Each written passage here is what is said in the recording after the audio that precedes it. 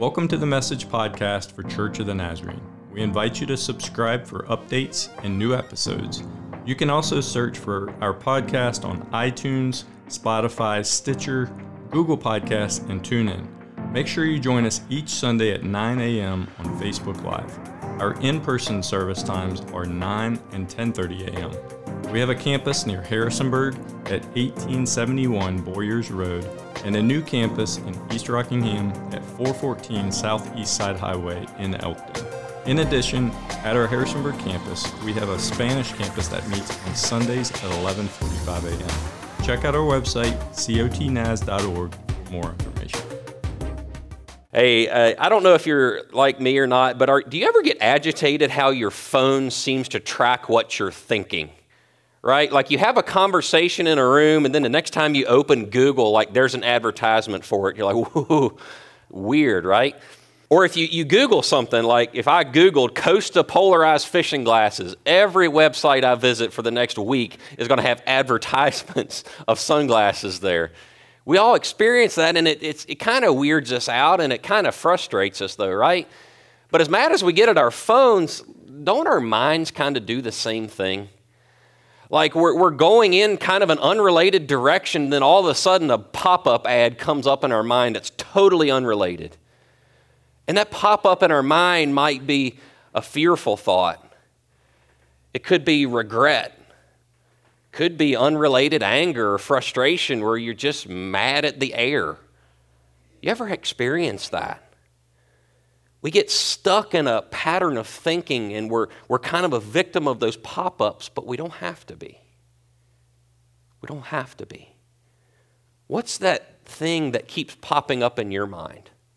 That advertisement that you wish you could get to go away? That recurring thought, that recurring narrative. It might be something that we're sure there's something wrong with us, that we're sick. Maybe that we're sure God can't be trusted. Maybe we're going to be faced with this anxiety of losing our jobs or seeing a change on that front. What is that pop-up ad that you can't seem to get to close? The reality is the vast majority of these things that we worry about and that haunt us never happen. What would happen if we could reprogram our thinking? If we could reprogram our minds to get stuck instead of a negative rut, a negative pattern of thinking, what would be different if we could get stuck in a good rut? Everywhere we turn, instead of negative pop-up ads, we see the gospel light of truth. We see what God's up to.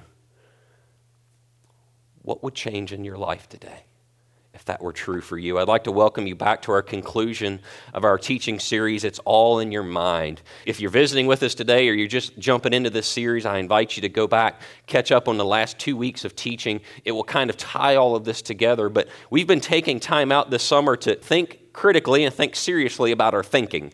And I know that can still make your eye twitch a little bit, but what we really understand that this idea of the battlefield of the mind is something that affects every one of us. Not one of us, regardless of age, regardless of circumstance, is immune from the battle that takes place in our minds every moment of every day.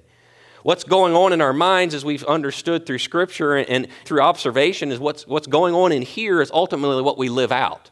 It affects our perception, our understanding, our view of everything. So when we say it's all in your mind, it's not a cliche saying, it's kind of a confession of truth, that it's all in your mind.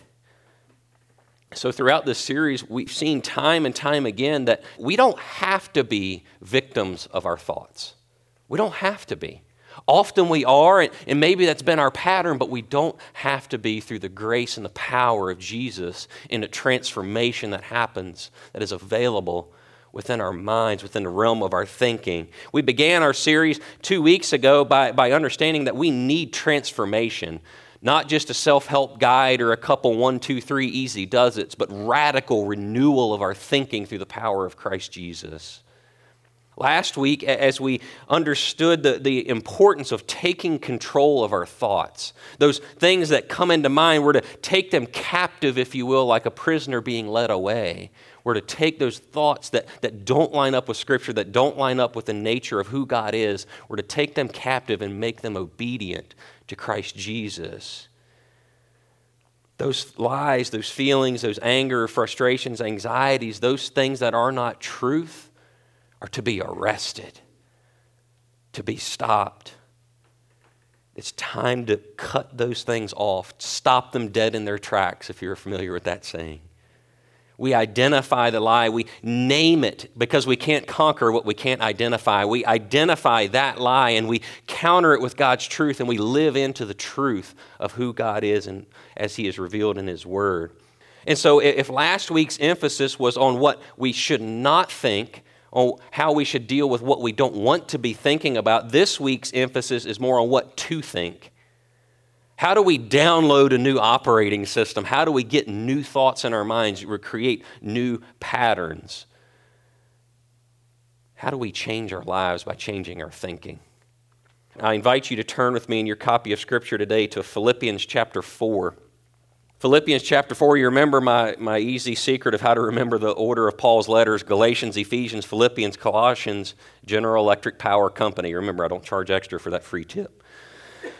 But in Philippians, we're going to begin in chapter 4, but as we begin our study today, I want to just talk just a moment about context. So the church in Philippi was arguably Paul's favorite, and I know there's some debate around that, but he loved this church.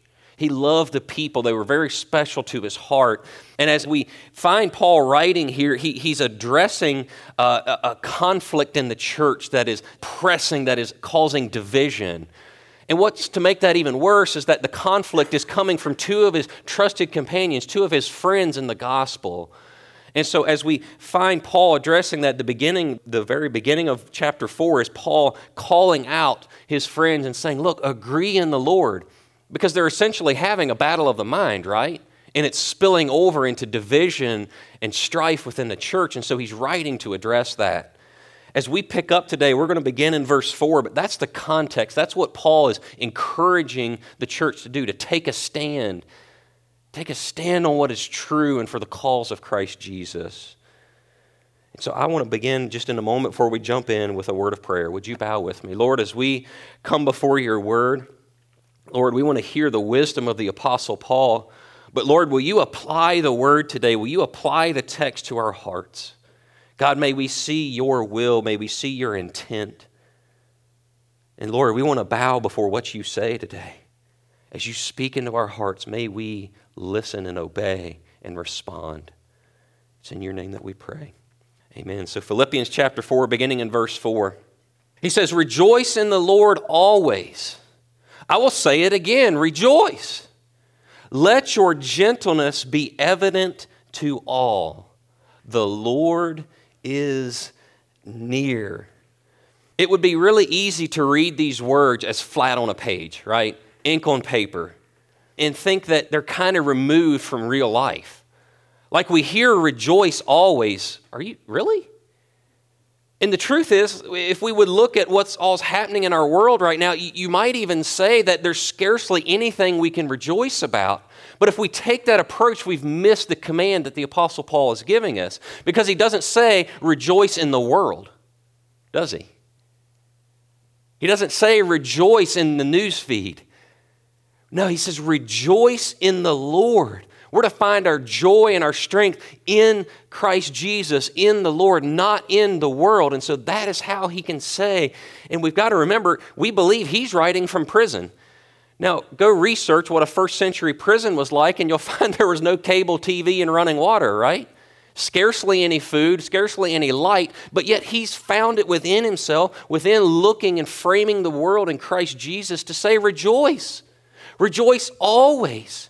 Regardless of the circumstance, regardless of what's happening, we're to turn to the Lord. And I mean, we could pray right now and sing the closing hymn, and that would change so much in our lives. It's to find our joy in the Lord rather than seeking it from the world. Joy here, as we understand what he's trying to tell us, it's a settled feeling of well-being. Joy is not happiness. They're cousins at best, but joy is a deep-seated knowledge, a deep-seated joy, happiness, because we are secure in Christ Jesus, because we know the Father. And he says, rejoice in the Lord. Find that steadfastness in him. And he goes on and he says, let your gentleness be evident to all. Gentleness here is sometimes it may be translated reasonableness, or even, and we don't use this at all, sweet reasonableness.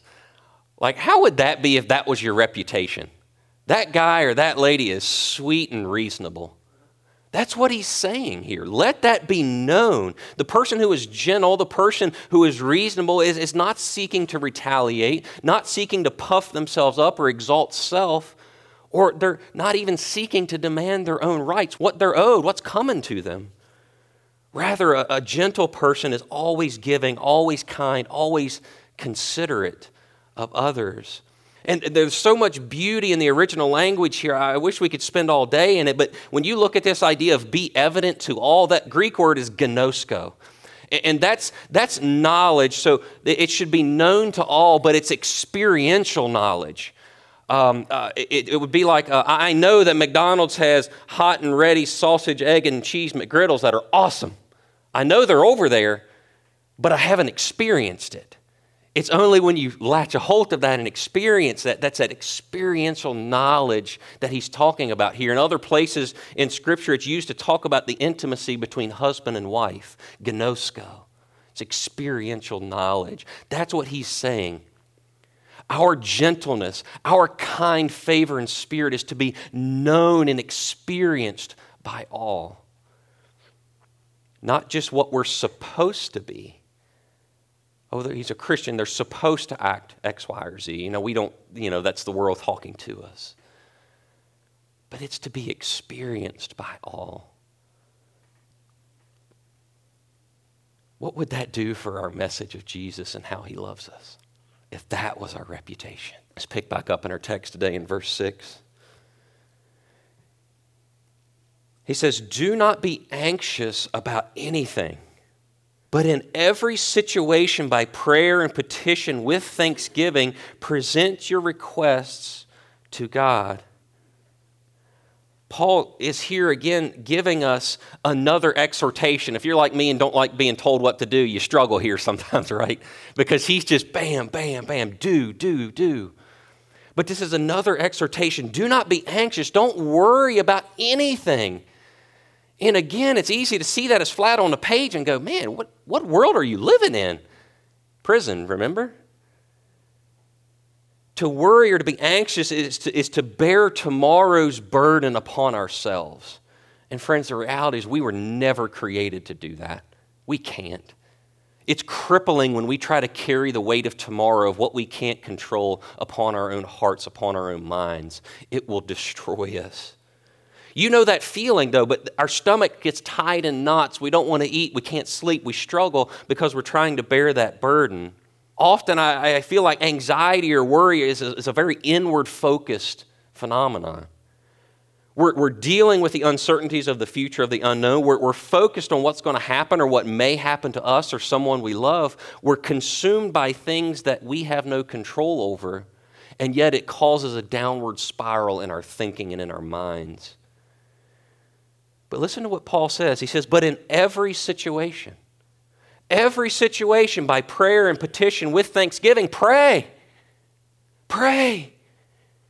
If anxiety is an inward focus, an inward torment, the cure as presented here in Scripture is to turn that inward focus to Christ Jesus, to stop looking inward and downward and look to Him as the maker of heavens and earth and the sustainer of our faith and our strength.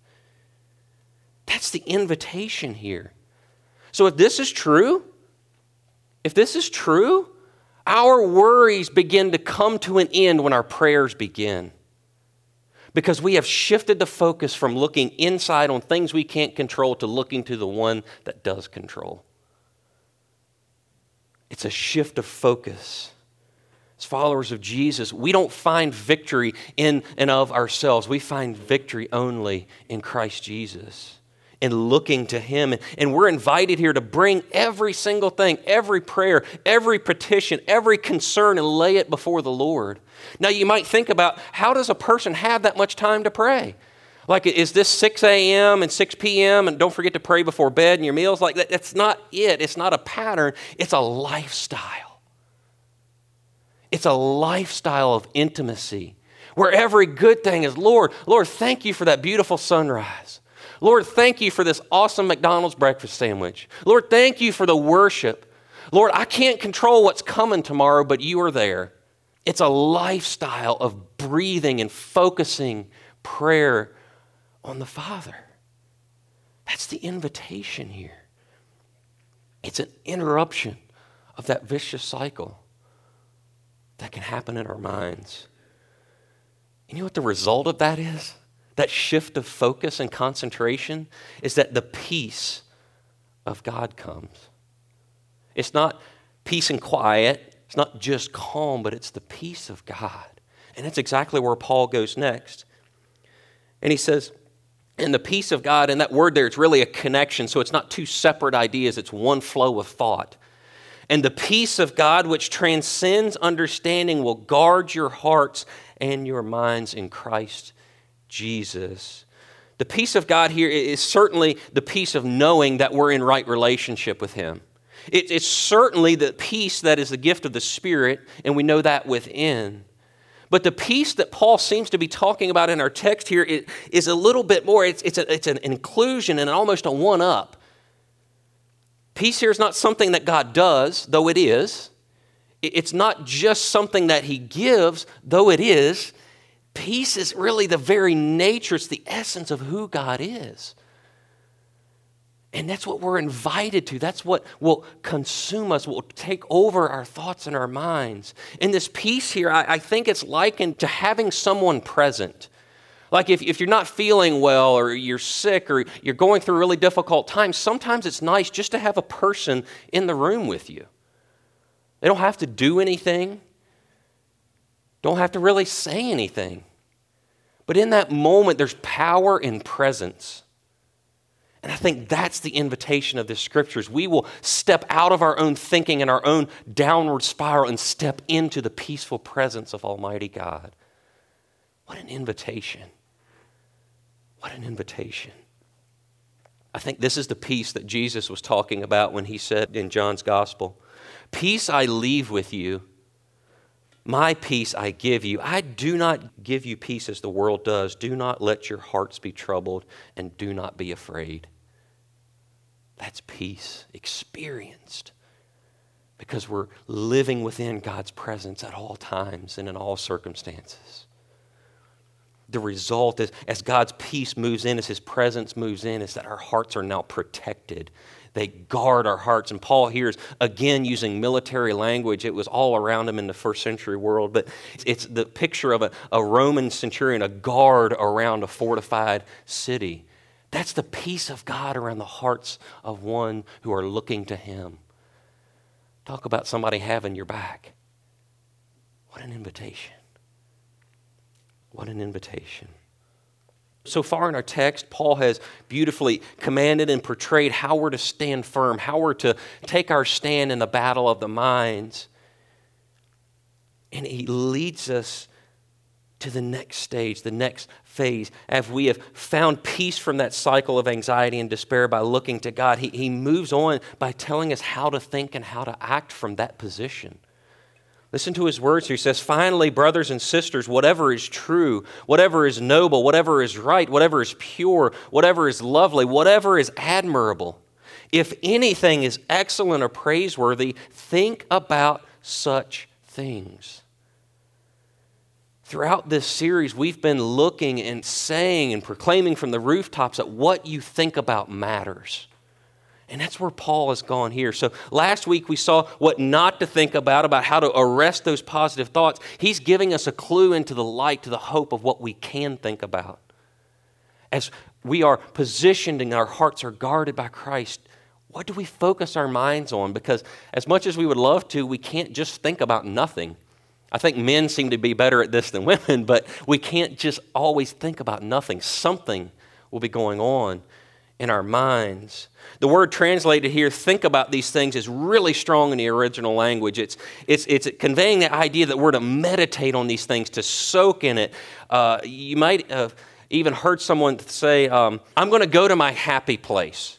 And what somebody's saying is, I'm going to step out of this world and I'm going to just go somewhere. Like for me, that would be on the New River at Narrows Falls, like in the crack of the valley, the fog laying. I'm just going to go there. But you see, I'm concentrating my mind to leave a space.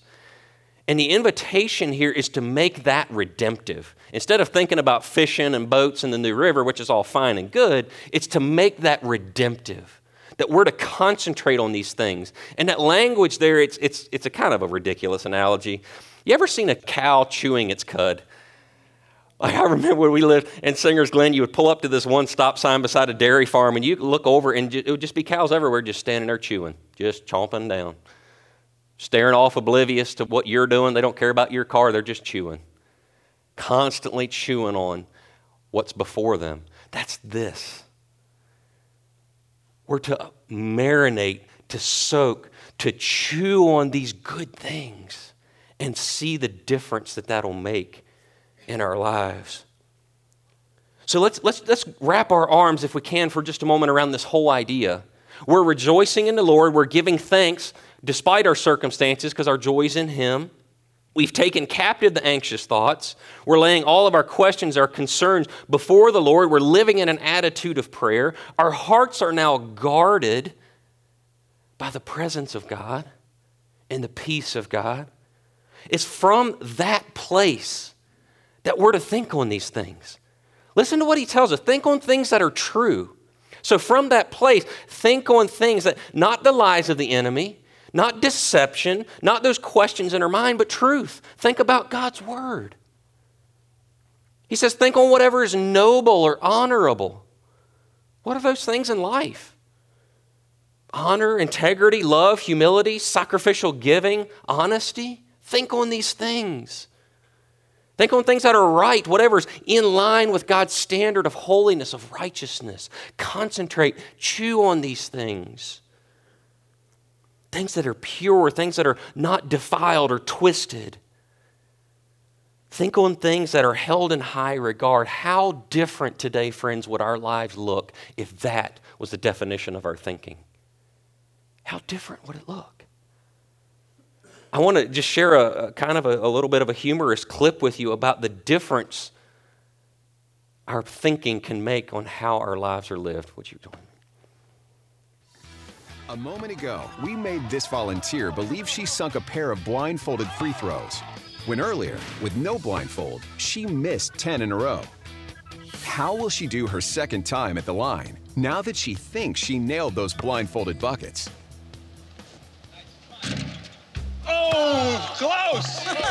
So close, so close. That's number one. All right, keep it going, keep it going. Oh! She's definitely getting closer, but no baskets yet.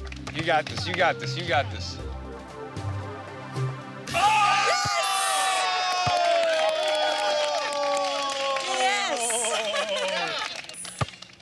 Oh, you.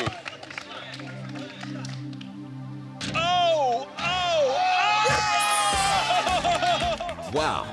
By making her think she sank those blindfolded shots, and by cheering and giving her positive reinforcement, it's almost like we hacked her self-confidence and got her to believe more in her natural abilities. In fact, out of 10 shots this time around, she ended up making 4. Quite an improvement. But what if one of our volunteers was already good at basketball? Whoa, this guy's got game. He made a whopping 9 shots from the line. Think there's anything we could do to make him worse? Okay, so let's have you take 1 shot, all right? You think you can do it, guys? All right, Josh, let's give it a shot. 3, 2, 1. Not quite, but it's all right. Let's let him try a second time. It's a tough one. All right. Wow. Let's give it a shot, Josh. Hey. All right. All right. Well, look, the man is blind. Okay. Let's go ahead and take off the blindfold. So listen, it wasn't as easy as we thought, but let's have you do your 10 throws again without the blindfold. Okay. Just do your thing. 9 out of 10, maybe 10 out of 10. Okay. All right, let's see. You guys Got his A game on? Come on, Josh. Whoa. All right, Josh. You got this, man. You got this.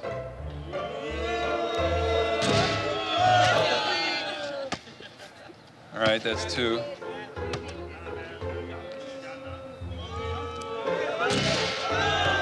Remember, this guy made 9 free throws earlier, but now it looks like the crowd's negative reinforcement is throwing him off his game.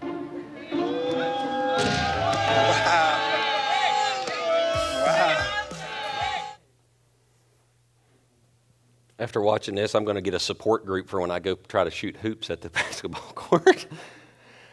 But as much as we find this humorous, look at the truth that's shown here. Take that out of free throws in basketball and put it into your life. What would change today, friends, if we committed in the power and the ministry of God's presence, moving from a place of His peace guarding our heart? What if we committed to live and think differently? What would be on the other side of that shift in our thinking? What would your personal life look like if you committed to doing what Paul says here? What if instead of meditating on anxious thoughts, what if we thought about heaven? You ever do that? You ever think about the beauty that is lying in store ahead of us, to hear the angels singing, "Holy, holy, holy are you, Lord," to take your mind out of the world, to look in the face of God the Father and just think about what it'll be like where we are living eternally with no sin and no shame and no brokenness? What would happen if we interrupted our thoughts with that? How would your job be different? How would your job be different if every day you commit yourself to dwelling not on how much your boss drives you crazy, not about that wacky coworker? What if you committed to dwelling, chewing, resolutely standing on the good things, on what God's Word says? If you sought every day to commit yourself to see what God was up to at work. God moves outside the church. He moves at work. What if you committed yourself to seeing that through, to concentrating on those things? What could change? What about in your family or your friends? It's like, oh, brother, how is it that we're the only normal ones in the family, right? What would happen? What would happen if we took Paul's instructions to think on the good things, to view the beauty and diversity within our family and our friendships, and we gave space to people, and we committed to see how God graciously made people different? What would change? Wouldn't that change a few reunion dynamics? How would your life be different if it was defined by thinking on these things? As the band begins to come today, the reality is that there's no aspect of our lives, that would not be affected by this transformation.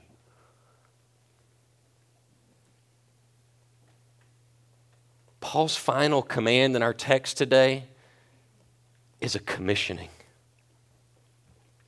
It's a commissioning. He says, whatever you have learned or received or heard from me or seen in me, put it into practice, and the peace of God will be with you. Paul's final instruction, his last emphasis, his last command is to go find out. Take what you've seen in me, take what you've learned, take what the Holy Spirit has lived in you, and go put it into use. Go do it. You have to make that decision. Nobody else can do it for you. You're the one that has to say, when those thoughts come in your mind, you're the one that has to take it captive. You're the one that has to say, no, I'm going to turn to God's truth. I'm going to chew on things that are just and true and noble and righteous. Paul's final words here is go do it. Take what you've learned and received and go. Live differently. And friends, as we're concluding the series today, that's it. Go live differently. You know, as we've come through this whole series and this study, like I'm a guy that I'm always looking for that life hack, that one easy way to get things done.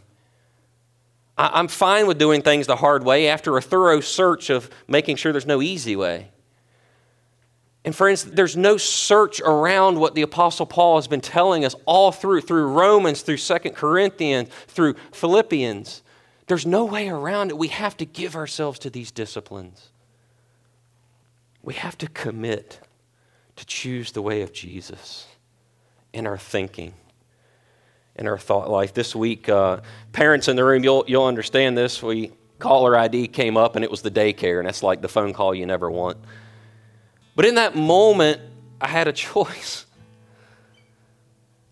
Am I going to live differently?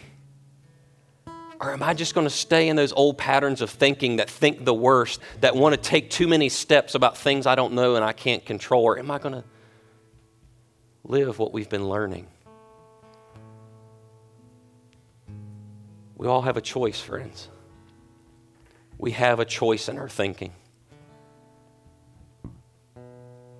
Will you follow the Apostle Paul, the leading of the Spirit today that says, choose differently, think intentionally, live differently?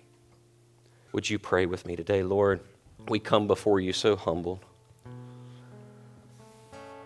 Lord, that in the ministry of your Spirit, in the power of your Spirit, Lord God, you don't make us, we don't have to remain a slave to our thinking, but God, your presence will come. If we will invite you, if submit ourselves to your way, you will come and bring the peace of your presence, God.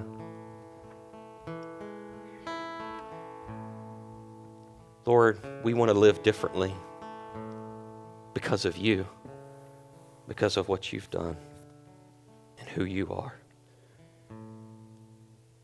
Do it in our hearts today, Lord, and in the days to come. In your name we pray. Amen. Our closing song today is just an extension of worship.